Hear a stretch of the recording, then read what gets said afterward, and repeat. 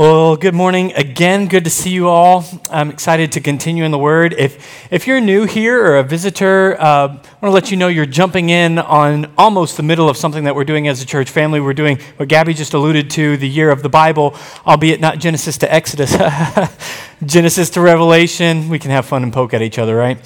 Genesis to Revelation. We're going January through December, Genesis to Revelation, and kind of touching on the high points, if you will, of Scripture, following the main meta-narrative, fancy word for just following the thread of the story and stopping on some high points. And we have a reading plan that we're reading throughout the week, and if you want to jump in on that with us, you can grab that reading plan at the info desk once service is out, and you can also pull it up on our website, wog.church. But we read the reading plan in the week, and then we teach and talk about it on Sunday, and a lot of community groups are also discussing it throughout the week. So if you're not jumping in on this with us, we'd love to have you. And if you're that person who every now and then, I'm going to touch on this because I know us, if you're that person who's gone, I was doing it, but I kind of strayed off of it or got busy or got behind, go ahead, forgive yourself, give yourself some grace, and jump right back in where we are. This week's reading plan will be week 21.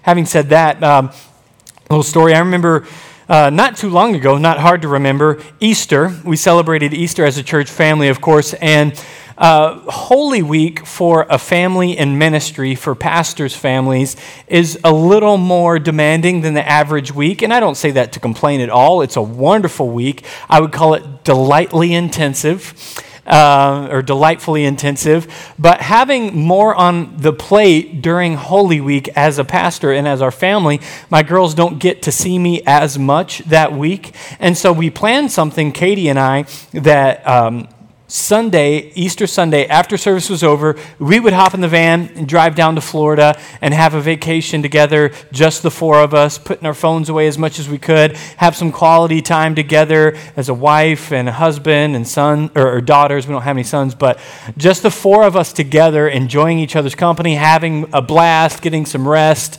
and all the fun things that are entailed in a family vacation, driving from Wisconsin to Florida with a 3-year-old and a 5-year-old. But it was just that. It was a wonderful time we had together. And when we got down to Florida, we were in Destin. If you've ever been there, the beaches are gorgeous, just beautiful white sand, pristine, clear water. And so we get there in the evening. It's still sun out. And we were especially grateful because I don't know if you remember, but that day it snowed in Wisconsin on the evening of Easter. So we were enjoying the sunshine and the warmth a little bit more than we would have otherwise. And we get out to, we're on the back patio of the condo after we checked in, and there are flags out, of course. There is a green flag. The second day that we were there was a yellow flag out. The third and fourth days that we were there was a red flag out. Many of you know what that means, and I'll get to that in a moment. But just beautiful, beautiful sand. And in fact, we got off to the edge of the deck, and we stepped into it, and my little 3-year-old Joey went, "Oh, it's so fluffy!" And then she became a creature possessed and began running in circles without a care in the world, enjoying that fluffy, white, powdery sand. And it was a joy to my heart to watch her do that. And then the next day, we had planned to have some time out on the beach. Beach time was kind of winding down the day that we arrived. So the next day, we planned to go out to the beach. And at this point, the flag was yellow. And obviously that flag, green, yellow, or red, is trying to tell you different levels of caution that you need to have relative to the water, that there's potential because of wind and the currents and all that kind of stuff, that there could be rip currents, and it could be dangerous for you. And so having said all that, my wife, my daughters, myself, all of us, in the time that we were there, had a mixture of awe and feelings of wonder and beauty and different levels of fear. For example, we went up to the water's edge. We got up to the shore, and honestly, about from me to the front row from the water. And at that point, my daughter Joey, the 3-year-old, starts grabbing me tighter and tighter and tighter and tighter, and then starts saying, Daddy, I don't want to go in there. I don't want to go in there, Daddy. I don't want to go in there. And she's shaking and grabbing me because what she had once at a distance seen as beautiful and inviting and just gorgeous, she got closer to, and she saw the cascading waves and heard the whoosh, whoosh, whoosh. That's the rest of the sermon for the next 40 minutes, just whoosh. Just kidding. And to the point where seeing and hearing and sensing something that she thought she should be scared of, and rightly so, she did not want to get into the water. And even Marley was a little like timid, looking at the water, not sure she wanted to get in. And I'm like, let's go get in. And Marley gets her toes in, and then she'll get her feet in. And then it came to this point where she grew in a little bit more bravery, and she turned it into this game where she jumped over every single wave. As she got a little bit more brave, she'd jump over the waves. And then 2 times, she was a little too brave for her size and missed time to jump. And the wave went goosh, and feet went like this. And she came up. And so, but even beyond that, me as a 37-year-old grown man, I wasn't able to get into the water really until one of the days that we were out when there was a red flag. And so I'm aware that means there could be rip currents. That means if I'm not careful in the way that I relate to the water, I could end up hurt or dead.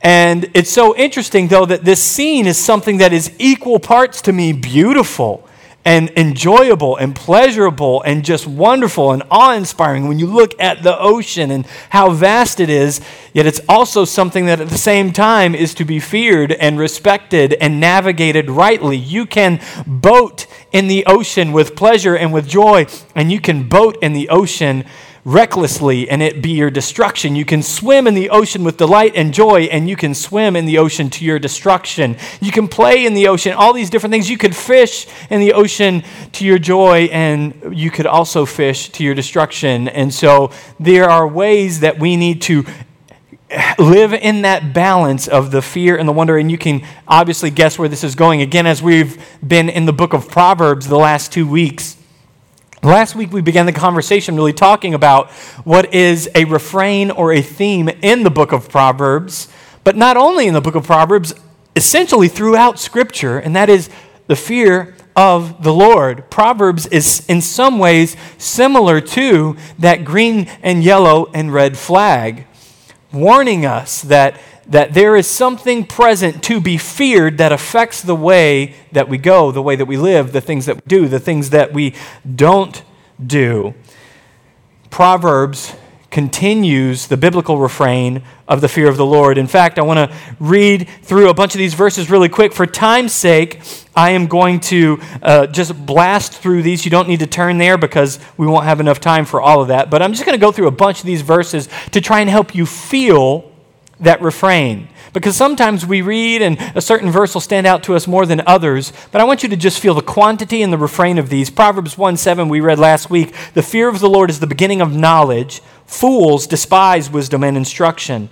Verse 29, talking about those who rejected wisdom because they hated knowledge and did not choose the fear of the Lord. Proverbs 2:5, then you will understand the fear of the Lord and find knowledge of God. It's talking about those who heard and received the call of wisdom. Excuse me. Proverbs 8:13, the fear of the Lord is hatred of evil. Pride and arrogance and the way of evil and perverted speech I hate. Proverbs 9:10, one more time, the fear of the Lord is the beginning of wisdom, and the knowledge of the Holy One is insight. Proverbs 10:27, the fear of the Lord prolongs life, but the years of the wicked will be short. Proverbs 14:26, in the fear of the Lord one has strong confidence, and his children will have a refuge. Proverbs 14:27, the fear of the Lord is a fountain of life, that one may turn away from the snares of death. Proverbs 15:16, better is a little, talking about wealth and possessions, better is a little with the fear of the Lord than great treasure and trouble with it, saying it's better to have a little wealth, little possessions, and have the fear of the Lord than to have great possessions and the trouble that comes with it without the fear of the Lord. Proverbs 15:33, the fear of the Lord is instruction in wisdom, and humility comes before honor. Proverbs 16, verse 6, by steadfast love and faithfulness, iniquity is atoned for, and by the fear of the Lord, one turns away from evil. Proverbs 19:23, the fear of the Lord leads to life, and whoever has it rests satisfied. He will not be visited by harm. Proverbs 22:4, the reward for humility and fear of the Lord is riches and honor and life. Proverbs 23:17, let not your heart envy sinners, but continue in the fear of the Lord all the day. In case you're going, okay, well, that's obviously thematic in the book of Proverbs, but let's make sure and keep the main thing the main thing. Well, it's not only thematic in Proverbs. I'm sure you can recall as we've been through Genesis, Exodus, Leviticus, Numbers, Deuteronomy, Joshua, Judges, that we have seen plenty of the people of God fearing the Lord and therefore following and serving Him, where nations saw what God did, and it said, and they had the fear of God arose in them as nations. In fact, let's look at Deuteronomy 31:12. It says, assemble the people, men, women, and little ones, and the sojourner within your towns, that they may hear and learn to fear the Lord your God, and be careful to do all the words of this law. Joshua 4:24. So that all the peoples of the earth may know that the hand of the Lord is mighty, that you may fear the Lord your God forever. Well, let's go to the Psalm. Psalm 33 and verse 8. Let all the earth fear the Lord. Let all the inhabitants of the world stand in awe of Him. Psalm 33 verse 18. Behold, the eye of the Lord is on those who fear Him, on those who oppose, or those who hope in His steadfast love. Even there we see the fear of the Lord is not contrary to hope in the Lord and His steadfast love. That it says those who fear the Lord hope in His steadfast love. Psalm 22:23, you who fear the Lord praise Him. You praise Him. All you offspring of Jacob glorify Him and stand in awe of Him, all you offspring of Israel. Psalm 25:14, the friendship of the Lord is for those who fear Him, and He makes known to them His covenant. Let's look at what one of the prophets, Isaiah, he said many things about the fear of the God. I'll highlight one, Isaiah 50 and verse 10. He said, who among you fears the Lord and obeys the voice of His servant? Let him who walks in darkness and has no light trust in the name of the Lord and rely on his God. Okay, we get it, Pastor Stephen, that's enough. But Pastor Stephen also, that's all Old Testament. I'm glad you said so. Acts chapter 9 and verse 31. So the church throughout all Judea and Galilee and Samaria had peace and was being built up and walking in the fear of the Lord and in the comfort of the Holy Spirit, it multiplied. Notice there that the fear of the Lord and the comfort of the Holy Spirit are also not contrary to one another. Acts 19:17. And this became known to all the residents of Ephesus, both Jews and Greeks, and fear fell upon them all, and the name of the Lord Jesus was extolled. Paul, writing to the Corinthians in 2 Corinthians chapter 5 and verse 11, talking about the ministry of reconciliation, where we're calling everyone to be reconciled to God, he says in verse 11, therefore, knowing the fear of the Lord, we persuade others. But what we are is known to God, and I hope is known also to your conscience. He's saying, talking about how we'll stand before Him one day, because we know the fear of the Lord, we persuade others to be reconciled to God also. This fear of the Lord that I'm concerned that many in the church do not have a paradigm, and I'm not just saying in Word of Grace, I mean the church at large, especially in America, do not have a paradigm, a healthy, developed biblical view of the fear of the Lord. And I think that experience of what we had with the ocean is somewhat similar, and that there is a fear that we need to approach the Lord with, where we're recognizing the power, the capacity to destroy us that's present, but also the depths that can be enjoyed and delighted in. There is joy cited in these verses in the Lord. There is hope. There is steadfast love cited in the same verses of the fear of the Lord. Another great way to explain it, I was having a conversation this last week with a few guys, and one of my friends, Josh, reminded me of, many of you have probably read the Chronicles of Narnia, and how in The Lion and the Witch and the Wardrobe, yeah, all right, big fan. The Lion, the Witch, and the Wardrobe, there's a moment where Susan is talking to Mr. and Mrs. Beaver. And she's talking to them about Aslan, the king. And they tell her he's a lion. She was assuming that he was a man. And she says, "Is he quite safe? I shall feel nervous about meeting a lion." "That you will, dearie, and no mistake," said Mrs. Beaver. "If there's anyone who can appear before Aslan without their knees knocking, they're either braver than most or else just silly." I love what Mr. Beaver said, too. He said, "Who said anything about safe? Of course he isn't safe, but he's good. He's the king, I tell you." I definitely had way too much fun with that. Thank you for humoring me. The principle that C.S. Lewis so beautifully captured in the Chronicles of Narnia, especially there in The Lion, Witch, and the Wardrobe. Susan's going, "Wait, this lion, the king's a lion? I'm a little nervous to meet him." And Mrs. Beaver says, "Yeah, you should be." And Mr. Beaver says, "Whoever said anything about safe? But he is good. He is king, I tell you." I think we have to learn to live in the tension and the balanced biblical view that we get from all of Scripture, not from cherry picking and not from just highlighting the parts we like, but a balanced view from Tota Scriptura, all of the Bible, that helps us recognize the relationship we have with God is one that is a balance of reverent fear, recognizing the lion's capacity to devour, but also the joy that comes in being loved by the lion, being fought for by the lion, being saved by the lion, being forgiven by the lion, that nonetheless does not stop, as Mrs. Beaver so wisely said, does not stop our posture from being one of knocking knees, this tension that we are called to live in. Today, the popular idea is that Jesus is our homeboy. And I know that could be a funny shirt or a funny meme, but there can be a lack of reverence among us. That we have too low a view of God, not a high enough view of God, whereby we come into church on Sunday, we gather together with the body of Christ to worship God, and without a high enough view of God, we can come in and go, "All right, what songs are we singing today?"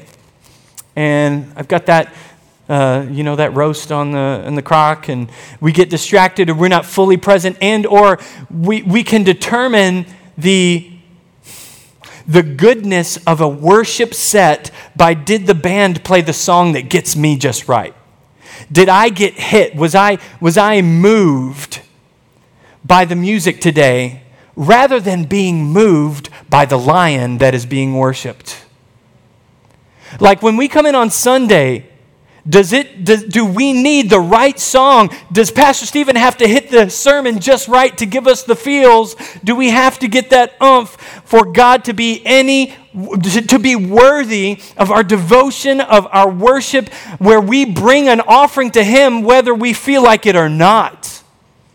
Whether we feel like it or not, He is worthy of our worship. Whether we feel like it or not, He is worthy of our devotion. Whether we feel like it or not, there is a God to whom we are to fear, and also know that fearful God has also invited us into love and into relationship, into closeness, where we can come boldly to the throne of grace. We can come confidently before the Father because of what this lion accomplished for us. The book of Proverbs is trying not only to give us wisdom for wisdom's sake. It's not just saying, "Hey, here's how to live smart.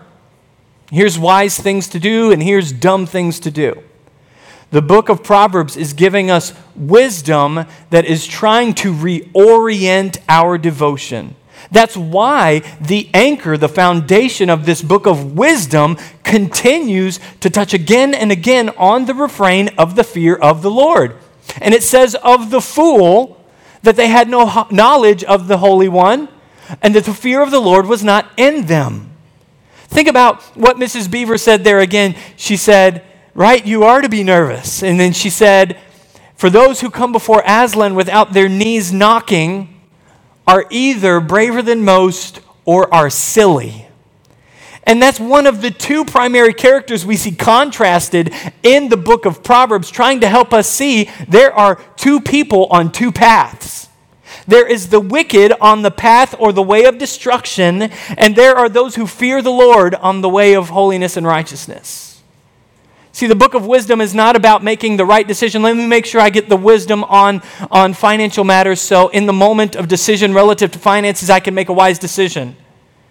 It is trying to, at every moment of the way, reorient our hearts to where we're not just making wise decisions here and there as is pertinent, but that we are walking on the path, on the way of wisdom, having our hearts, our minds, our lives completely oriented to this holy God, this good and powerful God.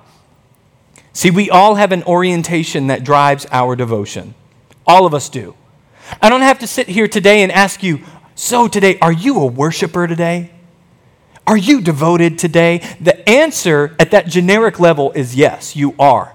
The question is, what is the object of your worship, of your devotion?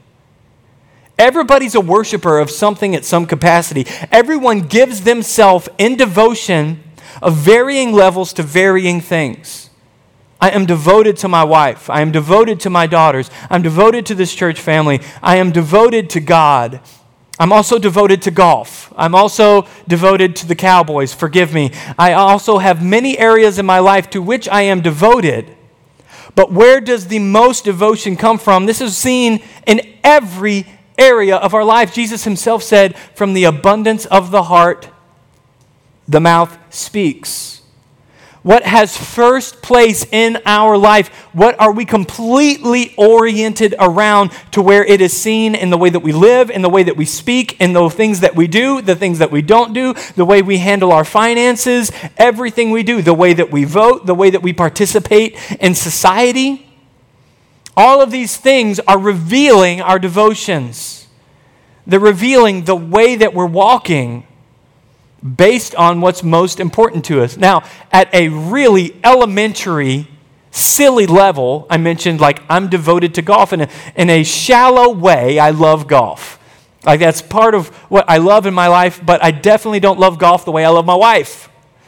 And I definitely don't love golf the way I love the Lord or love my kids.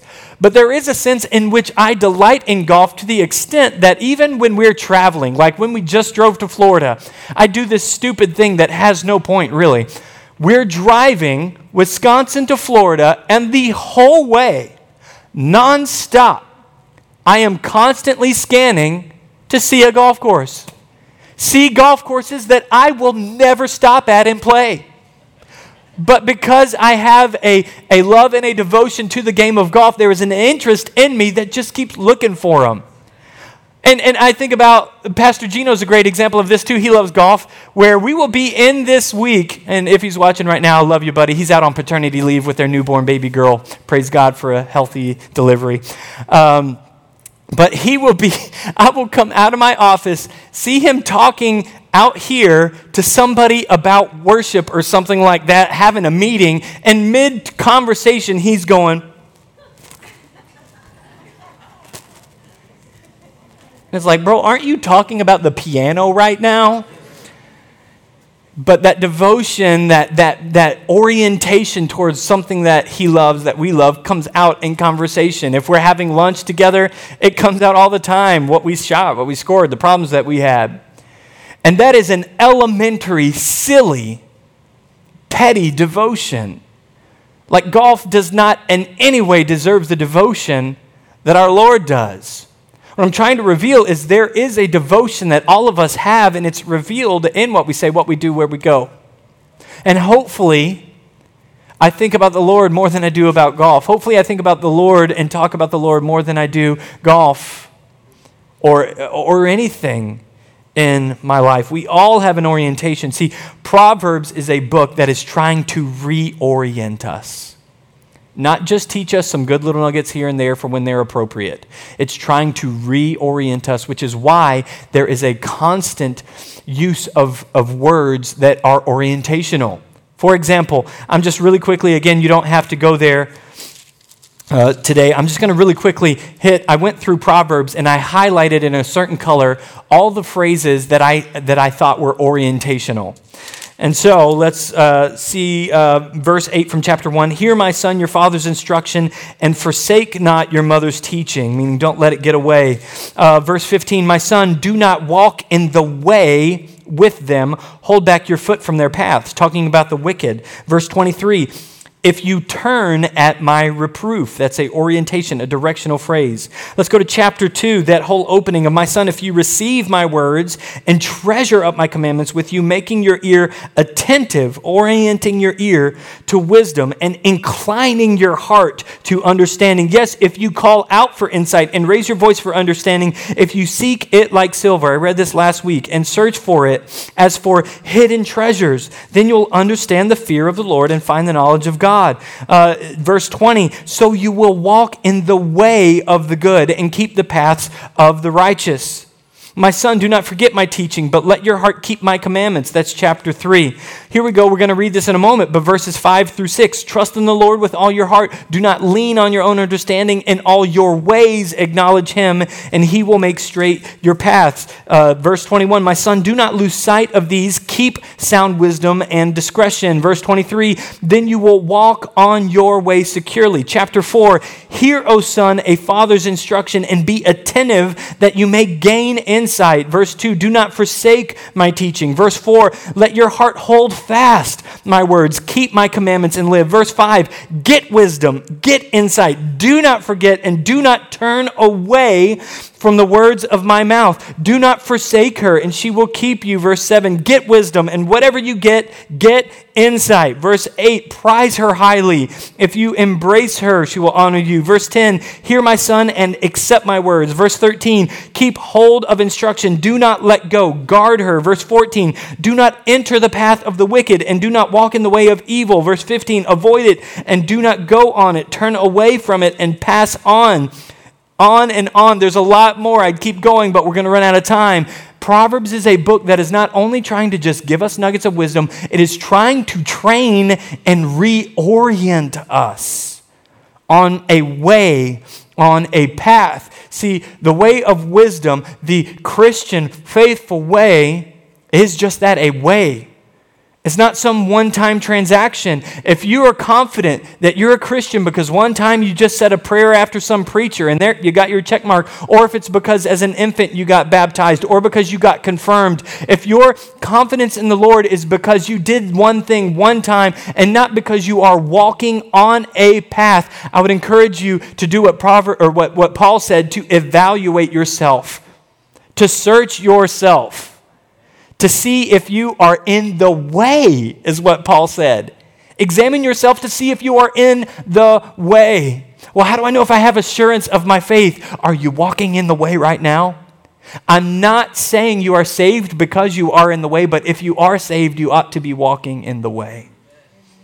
You're not saved because you're being good or doing good or making good decisions. You are saved solely by having faith in Jesus Christ and what he accomplished on the cross. You are saved by grace through faith alone, not of works. But if you are a Christian born again by the Holy Spirit of God, made new, you are called into a way, a path.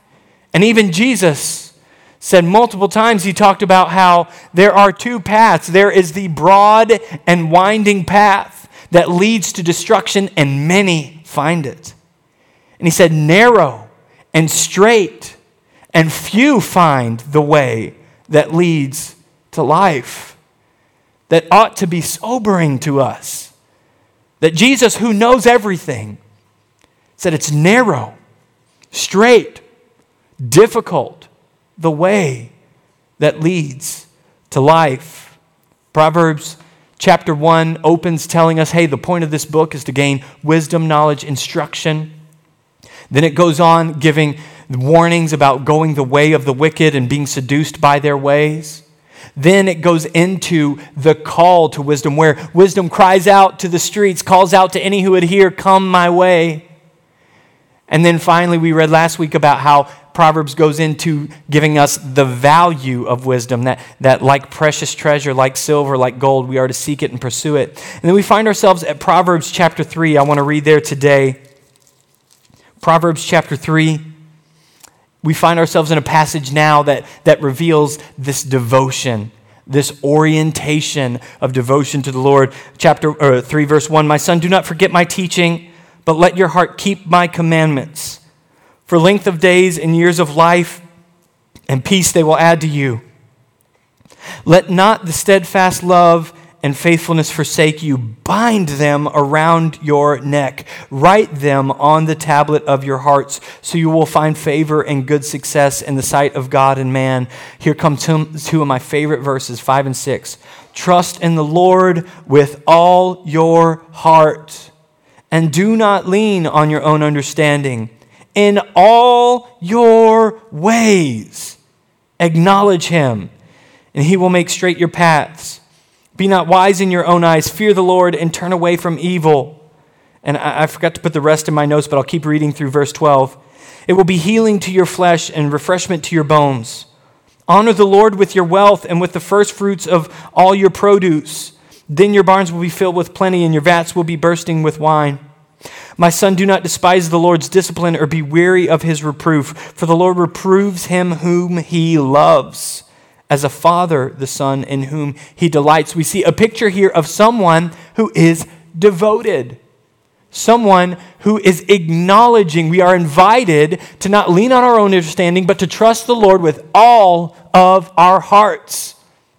That we lean not into our own understanding, but in all our ways. Not most of our ways, not our ways when things get rough, not our big important life decision ways like house and marriage and cars and all that. In all our ways, acknowledge him and he will direct our path. See, we have been invited, not only invited, but called into a way of devotion. Even there it said, "Honor the Lord with your wealth, with the first fruits of all your produce." And this is contrasted in the book of Proverbs by the wicked, those who are on a way of laziness, those who are on a way of straying into destruction and lustful desires and passions of the flesh. They're contrasted against each other. Those who are fools are compared against. See, Proverbs reveals to us that there is a God who is worthy of our devotion, a God to be feared, who is also to be loved, rejoiced over, or rejoiced in, celebrated in, delighted in, pursued, as we orient our lives in full devotion to him. Let's flip really quick to the New Testament. I want to look at a couple of New Testament pictures of this. John chapter 15, Jesus is with his disciples the day before, or the night before, he's going to be arrested, betrayed, and goes to die on the cross. He's with his disciples having what is really the last time that he's with them in the upper room. John chapter 15 and verse 1, I want you to catch the refrain. There's a word in here you're going to notice. "I am the true vine and my Father is the vine dresser. Every branch in me that does not bear fruit, he takes away. And every branch that does bear fruit, he prunes that it may bear more fruit." Pause. Guys, growing in your faith, growing in your relationship with the Lord matters. It's seen right there. He's saying if we are connected to that vine that is Jesus, we will be bearing fruit. And also, if we're bearing fruit, he's going to prune us and trim more things out of our life so that we can be even more fruitful. Verse 3, "Already you are clean because of the word that I have spoken to you. Abide in me, and I in you. As the branch cannot bear fruit by itself unless it abides in the vine, neither can you unless you abide in me. I am the vine and you are the branches. Whoever abides in me and I in him, he it is that bears much fruit. For apart from me, you can do nothing. If anyone does not abide in me, he is thrown away like a branch and withers, and the branches are gathered and thrown into the fire and burned." That's a fear of the Lord passage. That is sobering. That is evaluational. We look at that. We don't want to be that branch. Verse 7, If you abide in me and my words abide in you, ask whatever you wish and it will be done for you. By this my Father is glorified, that you bear much fruit, and so prove to be my disciples. As the Father has loved me, so I have loved you. Abide in my love. If you keep my commandments, you will abide in my love, just as I have kept my Father's commandments and abide in his love. These things I have spoken to you, that my joy may be in you, and that your joy may be full. Was there a word in that passage that stood out to you? There's a refrain in there. What's the word that stood out? I put a little emphasis on those syllables on purpose. Abide, abide, abide. There is a theme there we want to see, that the Lord wants us to see. The call to not only make a one-time decision or to treat God casually or familiarly, where we check in with him once a week on Sunday, but that we abide in him. That word denotes dwelling, living with, living in. He said, if you abide in me and I abide in you, if you abide in me and my words abide in you. And there was even a fear of God warning put in there, that those who are not bearing fruit are cut off and they wither and they're cast into the fire. But not only that fear of God picture there, because he finished by saying, verse 11, these things I have spoken to you, that my joy may be in you, and that your joy may be full. That abiding in the Lord, being oriented around him and walking his way, his path, is the way to true joy. Not fleeting, worldly, passing pleasures. Not happiness that's circumstantial. Not highs and lows and roller coasters that are determined by what we're going through on any given day, but a joy that comes and is sustained by abiding in Christ. This same John wrote the letter, 1 John. Let's flip there really quick. 1 John chapter 1. And I'm sorry, my clocks are gone. You got time? Nope. You don't got it? No. All right. Well, there's kids in the kids' wing. That's what I think about when I talk about time. Thank you. 1 John chapter 1, verse 5 through 10. This is the message we have heard from him and proclaim to you, that God is light and in him is no darkness at all. If we say we have fellowship with him while walking in darkness, we lie and do not practice the truth. But if we walk, there's more of those way and path words. But if we walk in the light as he is in the light, we have fellowship with one another. And the blood of Jesus, his son, cleanses us from all sin. If we say we have no sin, we deceive ourselves and the truth is not in us. If we confess our sins, he is faithful and just to forgive us our sins and to cleanse us from all unrighteousness. If we say we have not sinned, we make him a liar, and his word is not in us. John saying here, there is a way again in the light, not in the dark. Let's skip ahead to chapter 2, verses 1 through 6. My little children, I'm writing these things to you so that you may not sin. But if anyone does sin, we have an advocate with the Father, Jesus Christ the righteous. He is the propitiation for our sins, and not for our sins only, but also for the sins of the whole world. And by this we know that we have come to know him if we keep his commandments. Whoever says, I know him, but does not keep his commandments is a liar, and the truth is not in him. But whoever keeps his word, in him truly the love of God is perfected. By this we know that we are in him. Whoever says he abides in him ought to walk in the same way in which he walked. Skip ahead to verse 15 and 17. Do not love the world or the things in the world. If anyone loves the world, the love of the Father is not in him. For all that is in the world, the desires of the flesh and the desires of the eyes and the pride of life is not from the Father, but is from the world. And the world is passing away along with its desires. But whoever does the will of God abides forever. I think these are passages that give a beautiful New Testament parallel to what we see in Proverbs. That there is a contrast between the way of light and the way of darkness. And if we have convinced ourselves that we have relationship with him where we know him, but we're walking in darkness, it says we've lied and deceived ourselves. We make him a liar and the truth is not in us. That there is a way to walk as a son, a daughter of God. So we need to ask ourselves today, what do my words, my actions, my priorities, my budgets say that I'm devoted to? If there was a catalog taken of your life, if there was cameras following you around, if someone did a deep dive into your life, would we see devotion to the Lord? And I don't say any of this today to say, do better. Be better, guys. This is all evaluational. For me, I'm prone to wander. This is why we need the Scripture daily. This is why we need the Word of God every day in our lives, because we are daily hit by voices and influences that want to seduce us away into the way and the path of destruction. This is why we daily need the Word of God. This is why we daily need fellowship with other believers. This is why we daily commune with the Lord through prayer, to keep our orientation set on Him, on His path, on His way. So what does my life say about my orientation? What does my life say about my devotion? See, when inflation comes, we're talking about money, the economy, and I'm not getting political, so shut it. When inflation means that we have to reevaluate our budget, we have to determine what are things that we're going to cut out for now.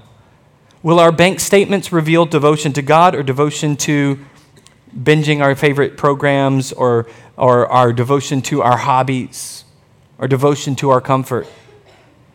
When summer rolls around and the nice temperatures are here to stay,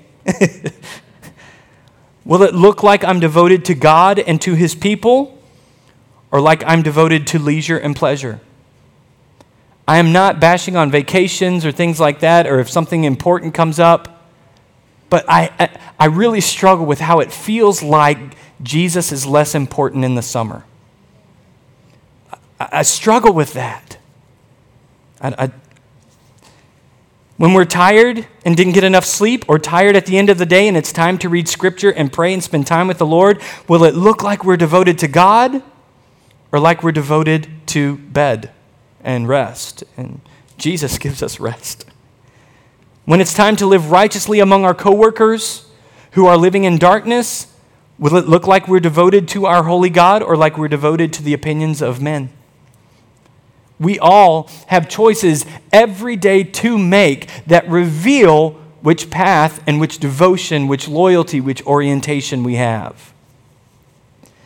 God, I pray today by your word that, again, you would continue to just confront us. We need it regularly. And God, I thank you that the confrontation of your word and the conviction of your Holy Spirit is never without an invitation. That you confront our desire to wander. You confront our wrong beliefs, our wrong ideas. You confront our familiarity and our comfort and our lack of passion. But God, you also invite us into commitment. You invite us into devotion. You invite us into passion. You invite us into love with you. You invite us into the depths of joy that cannot be found in other things in this world. And so, God, I pray today that you would stir our affections for you, stir our devotion to you, rewire our orientation to be set and locked and focused on you in a way that it's abundantly clear to everyone that we know that you are on the throne of our hearts, that you have no rival, no equal when it comes to the priorities of our hearts. That our love for you would be a response to all that you've done for us. That we would rightly fear you and therefore also rightly love you. That we would respond to you in humble adoration, in awe and in wonder. God, I ask today that if there's anyone who doesn't know you, Lord, that your Holy Spirit would open their eyes to see the truth, that you would save them from their sin, that you'd help them repent and turn from the path of wickedness to the path of life in Christ. Let them know that you rejoice over them, that you celebrate when anyone turns from that path and turns to following you. We ask you for wisdom, Lord. Let it be seen in the way that we live, in the way that we love, in the way that we're devoted to you. In Jesus' name, amen. Would you stand?